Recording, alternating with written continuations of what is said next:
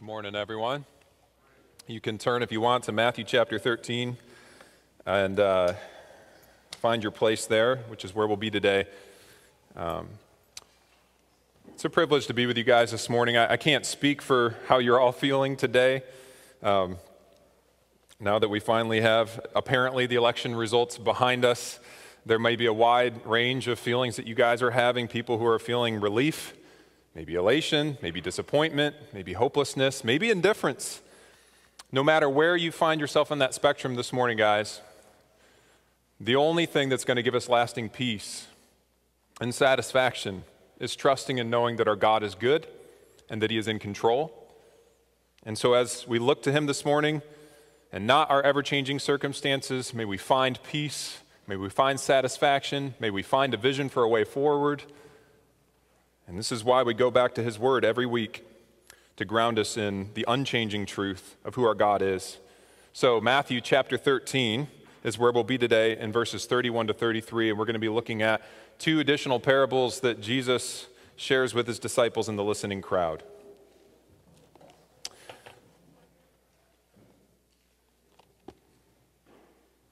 Matthew 13, 31 to 33.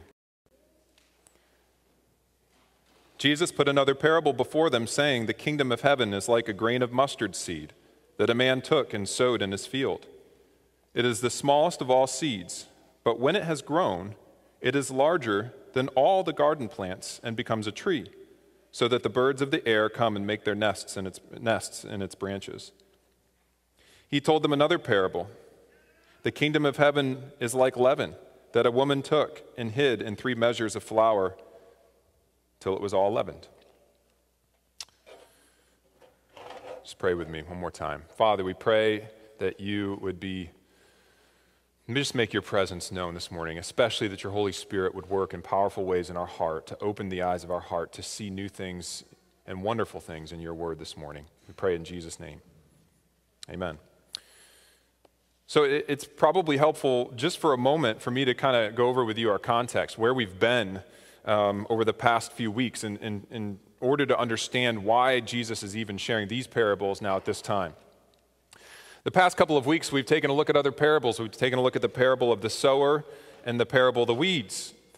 When we examine what Jesus had to say in the parable of the sower, we came to understand that there would be many for whom the gospel, the good news of salvation through Jesus Christ, would not stick. You had those Jesus described as unresponsive to the gospel, where the seed would fall on hard paths. Impulsive, where there'd be an initial acceptance, but then a kind of a quick rejection of it as the seeds fell on the rocky soil, which would spring roots but then be scorched by the sun as it came up. And you had those who would be preoccupied, who would accept the gospel, but quickly that message and the good news and its influence in their life would be choked out by the cares and riches of the world. And then, of course, there was the seed that fell on good soil, but that's kind of in the minority of the different examples that Jesus gives in this parable. The emphasis feels like there would be so many for whom the gospel is not going to stick. Then you have the parable of the weeds that we took a look at, where Jesus teaches this reality and informs our expectations that evil will coexist with good in this world up and until the judgment. So you can understand how at this point in time there might have been some quizzical looks on the faces of Jesus' disciples and the crowds asking themselves the question, if God's word is going to be rejected by so many, the parable of the sower, and those who reject the gospel are going to be allowed to remain, the parable of the weeds, then how is this kingdom ever going to grow? Is the natural question that arises out of hearing those two parables back to back. The flip side of that same coin that Jesus may have been anticipating as a question, and so why he shares the parable of the mustard seed and leaven, is if Jesus came to inaugurate this new kingdom, then why haven't the results been more obvious and impressive? So there may have been some level of confusion and disillusionment in these moments as people were hearing these parables, asking questions like, what kind of kingdom is it that would allow evil to remain? Where's the revolution? Why haven't the kingdoms of the world been turned upside down yet? It's not really so different than some of the questions that we may find ourselves asking. If Jesus is for real, why aren't there more people who are coming to Christ? Why don't we have more Christians of influence in our land who are asserting themselves and their influence to bring change where it's needed? And if the kingdom is real, then why does evil so often seem to prevail? And on the one hand, these are legitimate concerns and questions. Could it be that more people aren't coming to Christ, more Christians aren't stepping up to lead and influence, that evil is prevailing because of the failure of the church to exercise courage and faith and to speak out against evil? Sure. And so we need to be discerning about where that may be possible for us. But where these things may be true, they are always true on some level because we live in a broken world and the church has not escaped that brokenness. There's always room to be critical of the church and its failings. But here's the thing about these parables that Jesus tells, especially of the leaven and the mustard seed we see today. They seem to presuppose that this will be our experience in this world apart from the primary reason being the failure of the church. In other words, these parables don't describe the kingdom as a result of the church's failure. They describe how God has designed the kingdom to operate and grow in the economy of a fallen and broken world. They describe a reality that is by design. And so these parables, I think, specifically of the mustard seed and the leaven today, aim to recalibrate our understanding of how the kingdom will function and even thrive in this world. And the latest examples come through object lessons or illustrations of a mustard seed and leaven. First, Jesus says the kingdom is like this minuscule mustard seed that grows into the largest of garden plants. All right, now this mustard seed, as some of you may have wondered or even researched, isn't the smallest of all known seeds to man. There's a seed from an orchid plant that's smaller, maybe even some others. But it was the smallest seed that his agrarian audience was familiar with in their regular routine of planting gardens and sowing seeds in fields. And it was very, very small, it's the size of a pinhead. And the other thing you need to know about Jesus using a mustard seed as an illustration here is it had become something of a proverbial expression amongst the people in his day, as meaning something that's very, very small. So we even know this from the Bible where Jesus elsewhere uses the mustard seed to illustrate the kind of faith that can actually move mountains. Very, very small faith even can move mountains. But even within the culture at large outside of the Bible, the Jews, for example, use this expression to describe just a tiny breach of the ceremonial law. And they would call that a defilement as small as a mustard seed. So it had just become a common expression to indicate something very small. But we also need to understand the point that Jesus is making here isn't just about how small the mustard seed is, but also how surprisingly large something so small could produce of a plant, which these plants, they're more like a plant than a tree from my understanding and what I've seen, can get to 10 to 12 feet tall, which actually would have been the largest of the plants people typically would have grown in their gardens. I was thinking about how maybe if Jesus was teaching this parable in coastal California, which I've been many times because that's where my wife is from, and he was, amongst people who were familiar with the redwoods, maybe he would have used that as an example instead. I remember being at a state park near the Bay Area and finding actually a surprisingly small pine cone at the base of the largest redwood in this particular forest. And when they're dry, you can almost shake them and kind of hear the seeds inside, and one fell out. And it looks like an oat, like what do they call them? Like the shaved oats that you make oatmeal out of, but like half the size. And I thought to myself, as I looked up at this tree, which was about 20 feet in diameter and nearly 300 feet tall, it looked like something out of a Lord of the Rings set. How could something so big come from something so small to begin with? I think this is the point that Jesus is making here. Kingdom growth often starts with something small and seemingly insignificant, but it eventually becomes something so great that the origin story can't even account for it anymore. That's what the kingdom of God, the kingdom of heaven is like. Second, he says the kingdom also works the way that leaven does. Now, I'm not even going to pretend to be anything of a baker, but here's what I know. Leaven is a small lump of dough that already has these microscopic organisms called yeast in it that's then added to a larger lump that needs that leaven to spread throughout, which it does, in order for the dough to rise. So you have this unseen leaven. You can't see it, it's microscopic, that spreads in ways that aren't obvious from the outside, but its effects are pervasive. It spreads throughout the entire thing and causes it to rise, which you can see. And I think Jesus' point is this: the kingdom spreads in ways that are not obvious from the outside, but its effects are pervasive and can eventually be seen. Okay, we will spend more time digging into detail about both of those and some of their differences, but let me say something about where there's overlap here between both of these parables, and just acknowledge the fact that in some ways, Jesus was just trying to make the same point using two different common illustrations people would have known. That of a mustard seed in gardening or agriculture, and that of a very familiar thing to many in their own homes, making a loaf of bread.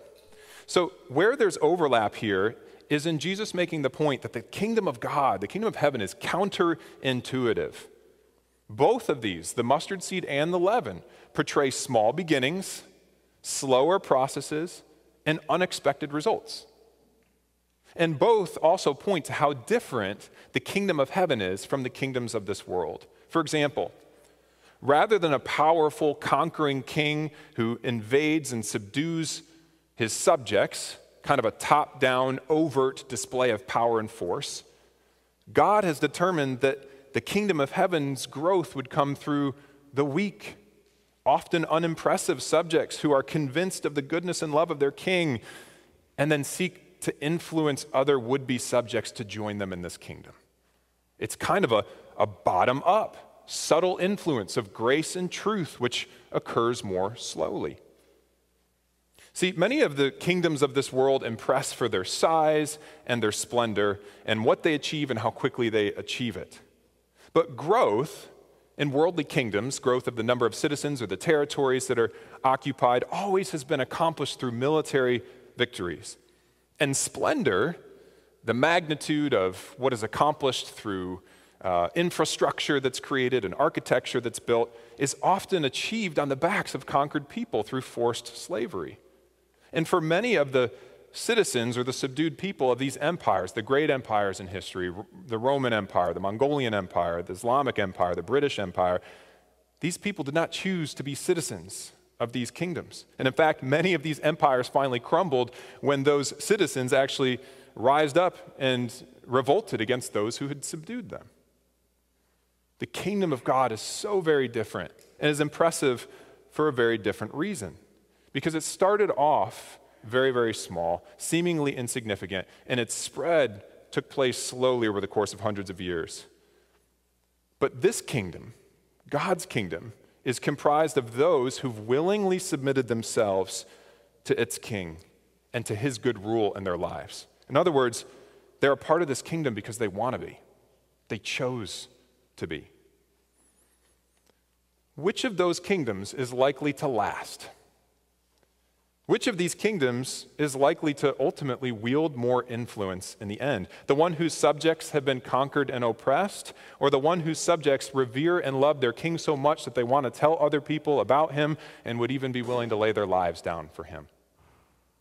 So these parables that Jesus gives us help us to learn something about the nature of God's kingdom, which is so different, even counterintuitive, from the kingdoms we know of in this world. And that helps to explain why the kingdom of heaven operates so differently and counterintuitively to the world around us. It's a kingdom in which people choose to be a part because of its desirability and because they realize they'd be foolish not to be. All right, so that's where some of the overlap exists. But now let's go back and take a closer look at these parables and draw out some of the principles from them, both on the macro level of how we've seen them work in the world historically, but also on the micro level of how they play out in our everyday personal lives. So you have the parable of the mustard seed, which again is meant to reveal that kingdom growth is often small and seemingly obscure and insignificant in its beginnings. Yes, the outcome of the spread of this kingdom is guaranteed by what we see in these parables. And we know that even from other things that Jesus said, like, I will build my church and the gates of hell shall not prevail against it. But it's often difficult to see how that's going to happen, especially with those small, obscure beginnings. So on the macro level, think about how this kingdom began. You have a dozen ragtag disciples. And even that group wasn't so impressive. It was comprised of uneducated fishermen like Peter, and social pariahs like Matthew the tax collector, who wrote the gospel that we've been in, and violent rebels like Simon the Zealot. 12 of them. Oftentimes, they would find themselves in this group rejected, ostracized, kind of seen as outcasts in society, persecuted even, especially by the religious elites. Jesus spent 3 years with them. Then he, their leader, dies, and he leaves them to carry on his words and his works. From the outside looking in, they're a mustard seed, if that's what the kingdom of God is starting with. A small, insignificant group, not likely to be taken seriously by the most important in society. But 2,000 years later, here we are. Christianity is the world's largest religion at over 2 billion adherents, with followers on every continent and in most countries in the world today. How did this happen? Something so great and prolific that the origin story can't make sense of it. It happened because God's kingdom, the kingdom of heaven, is a kingdom of power, not of man's power, but of God's. And God works through the ordinary and the insignificant to produce something great. This is the paradoxical economy of the kingdom of God. Now, in the micro level, here's how this parable of the mustard seed works out. I know that for me personally, I oftentimes feel like a mustard seed in this sense. What can I do to help God's kingdom grow? Oftentimes, my own personal weaknesses and shortcomings, plus what feels like a constant uphill battle against the culture around me, makes me feel like my small acts of faithfulness aren't really accomplishing anything. Here's the interesting thing about this parable. It affirms that feeling, but it denies that reality. Yes, faithfulness as kingdom citizens often feels insignificant, even inconsequential. Jesus acknowledges as much here. That's why he uses the mustard seed to illustrate. But at the same time, he promises that these efforts don't go unrewarded, that these seemingly inconsequential seeds, God will grow into something that makes no sense given its starting point. But it takes faith to believe that. As humans, and more specifically, even as Christians, I think oftentimes we're motivated to action by the possibility of some big impact that we can have. Kind of the go big or go home attitude. But underneath that belief is oftentimes the belief that unless we can see the end result, it's not really worth it. But contrary to that, here, Jesus is commending the small, incremental choices and actions that will ultimately yield a big growth, kingdom growth. Paul kind of conveys and captures this idea of the power of God behind these small acts of faithful obedience on the part of his people, God's people. When he says in 1 Corinthians 3:6 that when it comes to kingdom growth, there are some who will sow seeds, some who will water, but it's God who gives the growth. Otherwise, that sowing of seeds and watering amounts to nothing. So God supernaturally empowers simple acts of obedience that over time will yield fruit. That's the micro level. The macro level, we see that happen 12 followers to 2 billion over 2 millennia. The micro level takes place through the simple acts of daily obedience that over time yields changed lives. Some of that which you'll see and be privy to, a lot of it which you won't be. But the parable that Jesus tells guarantees that the kingdom will grow. And the mechanism that God most frequently uses are seemingly insignificant people and seemingly inconsequential acts of obedience that he infuses with his power to bring a growth disproportionate to that original seed. It's that time that you picked up the phone and you called a friend who you knew was suffering.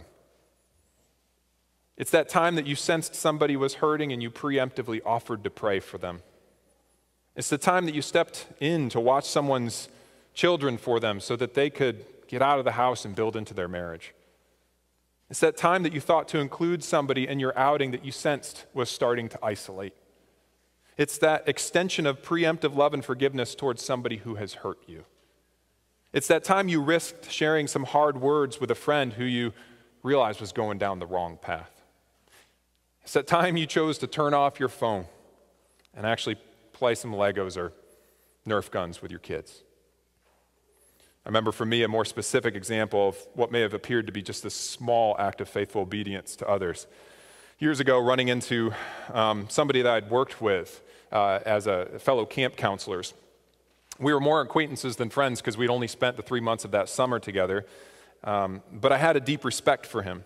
I hadn't seen or talked to him since. This was probably 3 or 4 years later where this occurred, but I remember he came up to me and he gave me a big hug and he said that he loved me and that he had been praying for me throughout those years.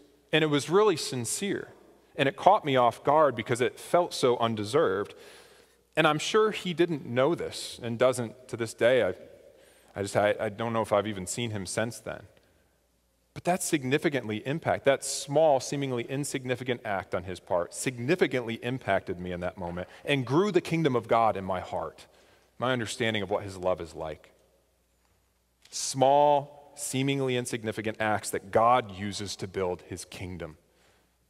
That's the mustard seed. That's the micro-level application for us as pilgrims, following after Jesus. Then there's the parable of the leaven, which has a lot of similarities, as we've talked about, but also has some differences. See, leaven is also something that's small and seemingly insignificant, but the emphasis, I think, in Jesus using leaven now as the illustration is more on how the leaven does its work, how the kingdom works its way out, rather than the disparity in size between the starting point and the end product.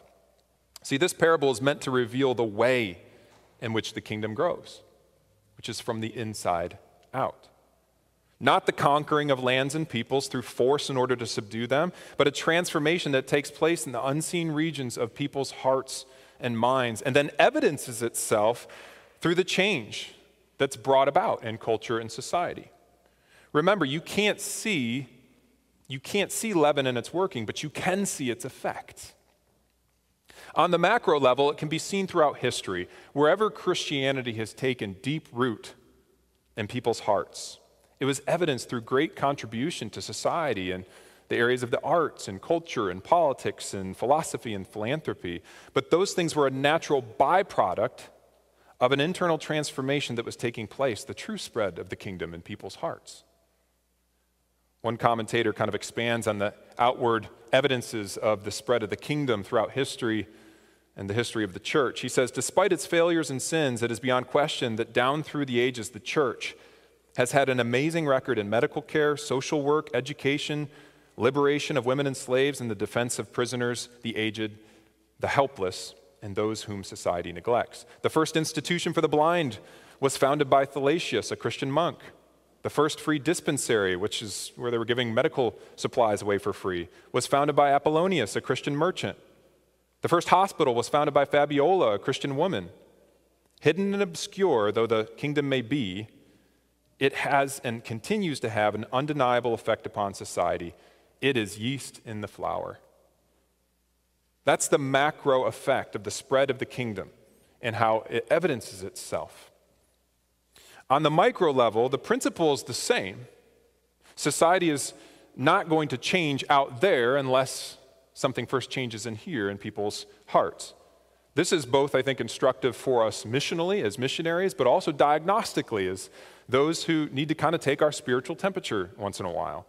So here's what I mean by both of those things. By missionally, I just mean our humble role in making disciples. All right, our role in facilitating the growth of kingdom citizenship, of sharing the love of God and the gospel with others. This parable is instructive missionally in that it signals the priority for Christians to be engaged in that which most directly affects hearts. Changes in culture and societal structure can create an environment for heart change, but in itself, that isn't what changes hearts. Ask yourself, both biblically and experientially, what is the greatest agent that God uses to change hearts? What was it in your life? Of course, the Holy Spirit here is a given. He is the ultimate activator, but I'm talking about the initiator, what God uses to spark heart change. It's not primarily a culture that conforms to a biblical worldview. It's the gospel incarnated through individual lives and relationships. Jesus said that the world will know that we are his disciples by our love, the love that people see we have for one another, and the love that we have for our neighbors. It all goes back to those seemingly insignificant and seemingly inconsequential daily choices that we make out of love for Jesus and others. Now, it's not an either or here. I'm not saying that it's only personal relationships or working for societal change. It's both. In fact, they're kind of a yin and a yang to each other. They're kind of interdependent upon one another or complementary to each other. All right? Hearts change, which eventually may evidence itself through societal change, which in turn creates an environment that's richer for human flourishing, which can help to lower barriers for the spread of the gospel. So there's kind of a symbiotic relationship there. So for example, where somebody is starving or dying because they lack medical care, sharing the gospel with them that God offers true life and place and meaning through repentance of sin and faith in Jesus, that doesn't do them much good if their baseline quality of life hinders their being even able to hear the gospel to begin with. On the other hand, ensuring that the conditions are available for human flourishing without the priority of reaching hearts with the gospel just enables people to pursue a better quality of life on the pathway to destruction. So again, society isn't going to change in the visible realm until hearts are changed in the invisible realm. So the practical application for us here is, Terra Nova, in this season, let's double down on living out what it means to love each other well and to love our neighbors well. We desire, we work for, we pray for a country and a world that functions in a way that fosters things like life and liberty. But we're also promised that these things aren't always a guarantee. And God has actually done some of his most transformative work in hearts through societies which have sought to extinguish Christian values.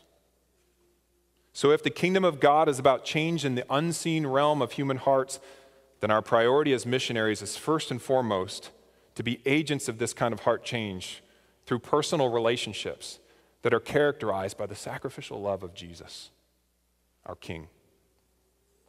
Also, on the micro level, this parable of the leaven is instructive to us diagnostically as citizens of the kingdom. All right, in terms of taking our spiritual temperatures, because if the kingdom spread is pervasive, like leaven's spread is pervasive through an entire lump of dough, that should also be evidenced in the spread of the kingdom through every aspect of our lives as pilgrims, as personal individuals following Jesus. So not just as a profession of faith, not just as a strong stance that we take on one particular issue, not just attending church on a Sunday morning or tribe or even having a daily devotional, but it should be pervasive through all of our lives, our conversations, our friendships, our dreams, our goals, our work, our play, our chores, our thought life, all of it. If the kingdom is functioning in our lives like Jesus describes here in the parable of the leaven, then it should touch every area of our life. I believe that's a part of what he's saying here.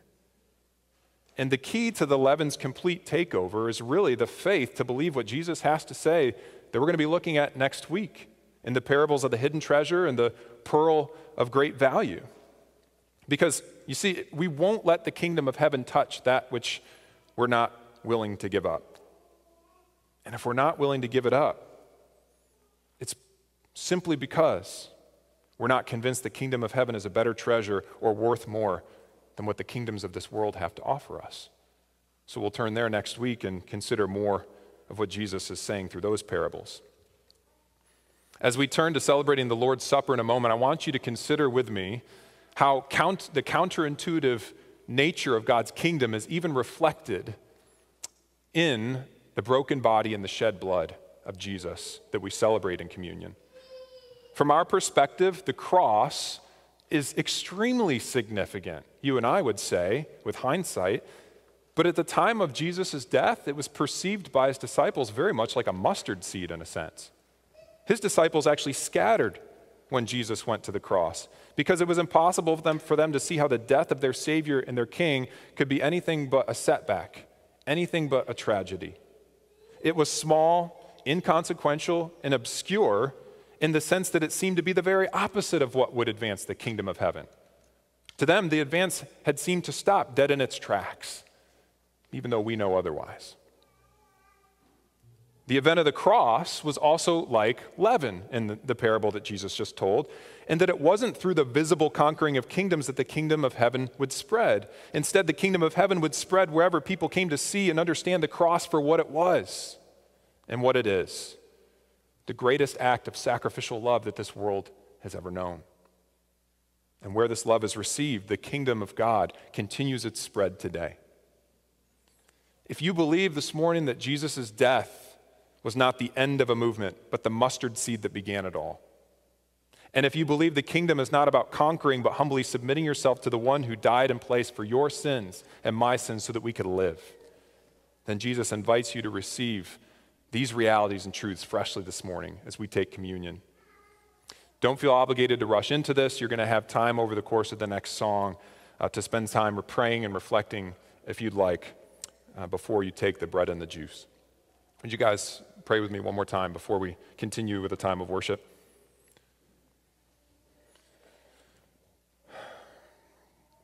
King Jesus, we submit our lives to you anew this morning. We thank you that your rule is not oppressive. It's not a forced rule, but it's a rule that we actually welcome into our lives as good because you proved that to us on the cross.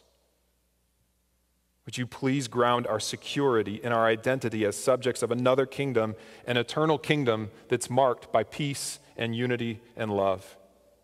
And would you empower our small acts of faithfulness to effect heart change in the lives of those that we love who don't yet know you? We pray this in your name and for your glory. Amen.